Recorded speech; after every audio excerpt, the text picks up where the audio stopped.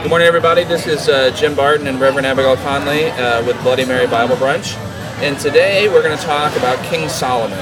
And specifically, we're going to talk about King Solomon's choice of the gift of wisdom. And for that story, I'm going to pass it over to Abby. So, as David is getting up in years, who was the greatest king in all of Israel and Solomon's father, there begins to be a vie for who's going to be king.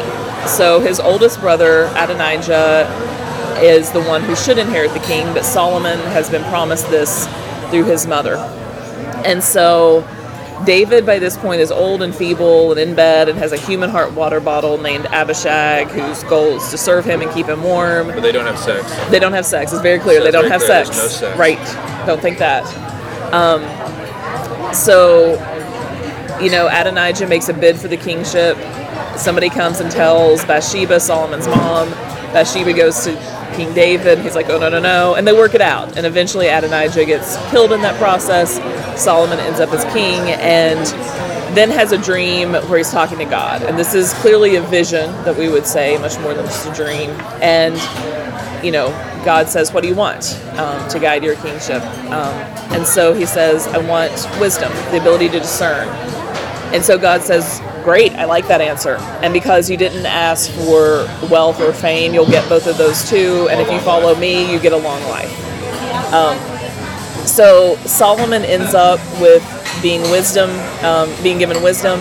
And then that story is followed up immediately with two prostitutes coming to him in a rather famous story where one's baby has died and the other one's baby is alive, and the one woman tried to steal the other woman's baby, and he says, cut the baby in two. Because the true mother will say, oh, no, just let her take my baby. So it's kind of so these are some famous biblical stories, but I got to tell you, when I recently was reading them, I didn't realize how full-on Game of Thrones, this part of the story goes. I mean, the conniving and, Bathsheba's doing good for herself, I think, because in the first story when he's like, oh, there's some hot lady and taking a bath, I'd like to hit that, and then now she's sort of become this Lady Macbeth, sort of moving the pawns of power around, so that's impressive for her, I guess. Yep. And I think, and then you mentioned the story of wisdom of the cutting the baby and split the baby, which is now an expression we have. So I guess one thing out of that, I suppose, if we sort of start working down, I mean, the top line, holding up a king as being, holding up a king as being impressive because he seeks wisdom. That's a pretty important cultural note, I think. Yeah. And I think about, sort of not because he's strong. I mean, if you think about Saul and David, what they had going for them is that they were strong, right? That they were, although David, also, could play a pretty good lyre and, was a good poet and all that. He has his art side as well. But I think primarily he's seen as a warrior, and Solomon is held up as being a good king. So I think that's powerful. I think that's important for what the society says going forward. I do wonder, why is David the best king? So he's not the first king, right? Saul is the first king, and it's actually under Solomon that the empire is finally unified. P.S. I noticed that his empire, Solomon's and even David's, I guess, goes from Gaza to the Euphrates, which is something I had missed in the first 45 years of my life. That the United Kingdom of Israel and Judah isn't just Israel and Judah. That's a pretty big chunk of land between the Jordan and the Euphrates. That's what is that? That's Syria and Jordan. I mean, that's a big hunk of it's a big hunk of property. So anyway, why is David still the best king and not Solomon? So first of all, I would say because God wanted him to be, and I mean that kind of matters. The first king, Saul, was liked by God and then lost favor with God, and David was chosen as this king and as this person who would lead Israel. The other thing is, I think David was intended to build the temple and to unify Israel, and David screwed up a lot. It's really interesting to talk about David as the greatest king because David is an extortionist. Yeah. he scares people enough that they give him what he wants, and Right. the last time I checked, that was called extortion. Right. And, as we talk about Bathsheba, yeah, he murdered her husband so he could marry her because he thought he was really pretty, or thought she was really pretty. And after that, And the punishment for that was her first son with David dies. right, Like at 6 months or something. yeah, That's a messed up punishment, by the way. it is. Because this is the land of, patrilineal endogamy, so you just lost your heir. Yeah. You just lost the son that mattered. Right. But also a punishment for all of those different things is he doesn't get to build the temple. He doesn't get to build the empire that he wanted. Now it's promised to his son. And there are a lot more legends about King Solomon. So it's interesting that, in all of this talk about David, we had David attributed as having written some of the Psalms. Solomon's the one who gets 3 books of the Bible. Solomon's the one who, there are other stories about Queen of Sheba and visits and all of those things. The Ethiopian Orthodox Church traces, everything back to King Solomon. So it is strange. I think the answer is God wanted it that way. Yeah.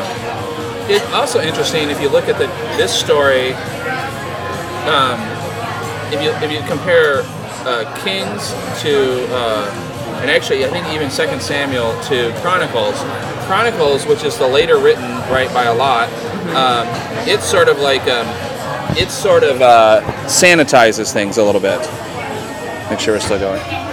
And so, for example, there's no mention of Bathsheba in Chronicles. Right. So they just sort of smooth over. So maybe, and so that's the going forward post-exile story, right? Right. And the person who writes Chronicles also isn't as much a fan of David as the person who wrote Samuel and Kings. I mean, it's much more like, David lost favor with God. David hated God. David was a jerk. Right.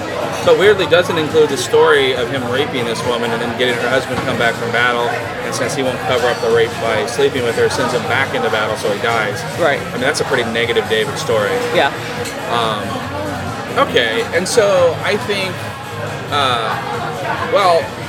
I don't know if we want to talk just briefly about, you talking about the books. So the books that are attributed to Solomon would be Ecclesiastes, which is sort of a emo wisdom book. Yep. Proverbs, and then Song of Solomon. And I don't know if we want to briefly, as long as we're on Solomon, talk about Song of Solomon. So, I mean, it's worth it. I say Song of Songs because that's the actual name provided by the book itself. Okay. The Song of Solomon is the later one because Song of Songs sounds weird to our ears, but it's the best of the best. This is the best song that was ever written. So, of course, King Solomon writes it. Right. It's the only erotic poetry in the entire Bible, which is worth noting that our Bible has some erotic poetry in it. It's also worth noting this is about what we would call romantic love. Yeah. And that has a place of honor. I mean, it's in explicitly Scripture. sexual, but your point is, and I think is accurate, is that it's not, although it is explicitly sexual, it also is about romance. Right.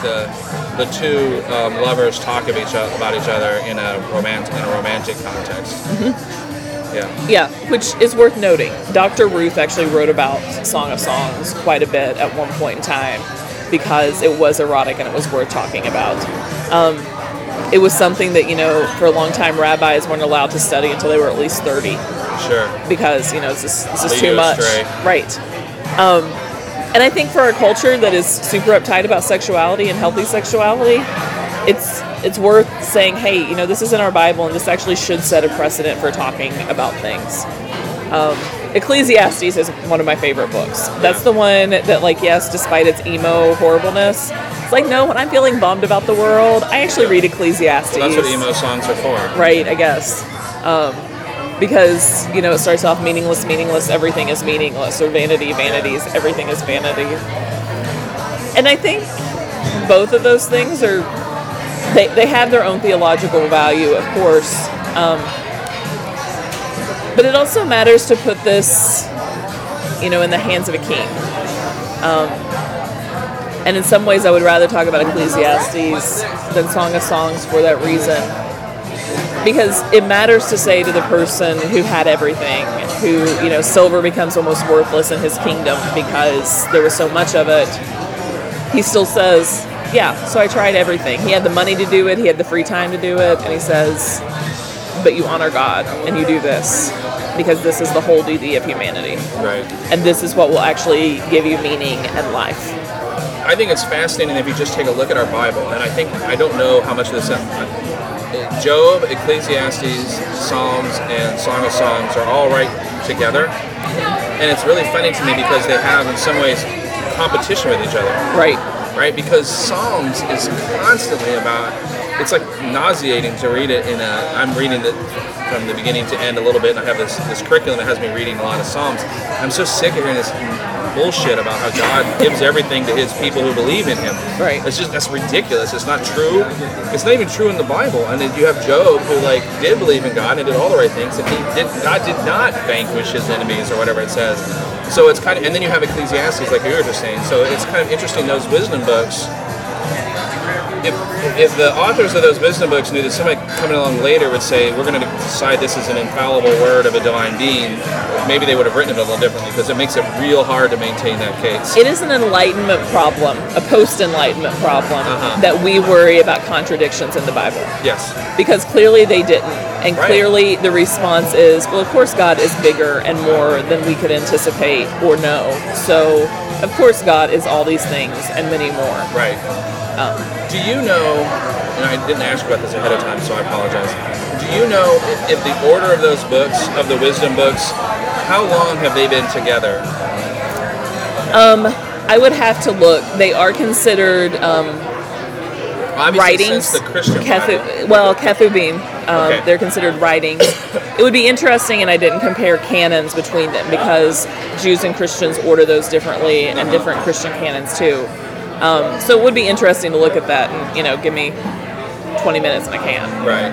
Well, but in any case, I think it is fascinating to look at this from a faith perspective, the role of wisdom, and all these books kind of look at wisdom in different ways, and so and maybe the most wise thing of all is to be able to say God is great and God sucks in the same breath. There you go. Perfect note to end on. All right. Thanks everybody for listening, and until next time, cheers.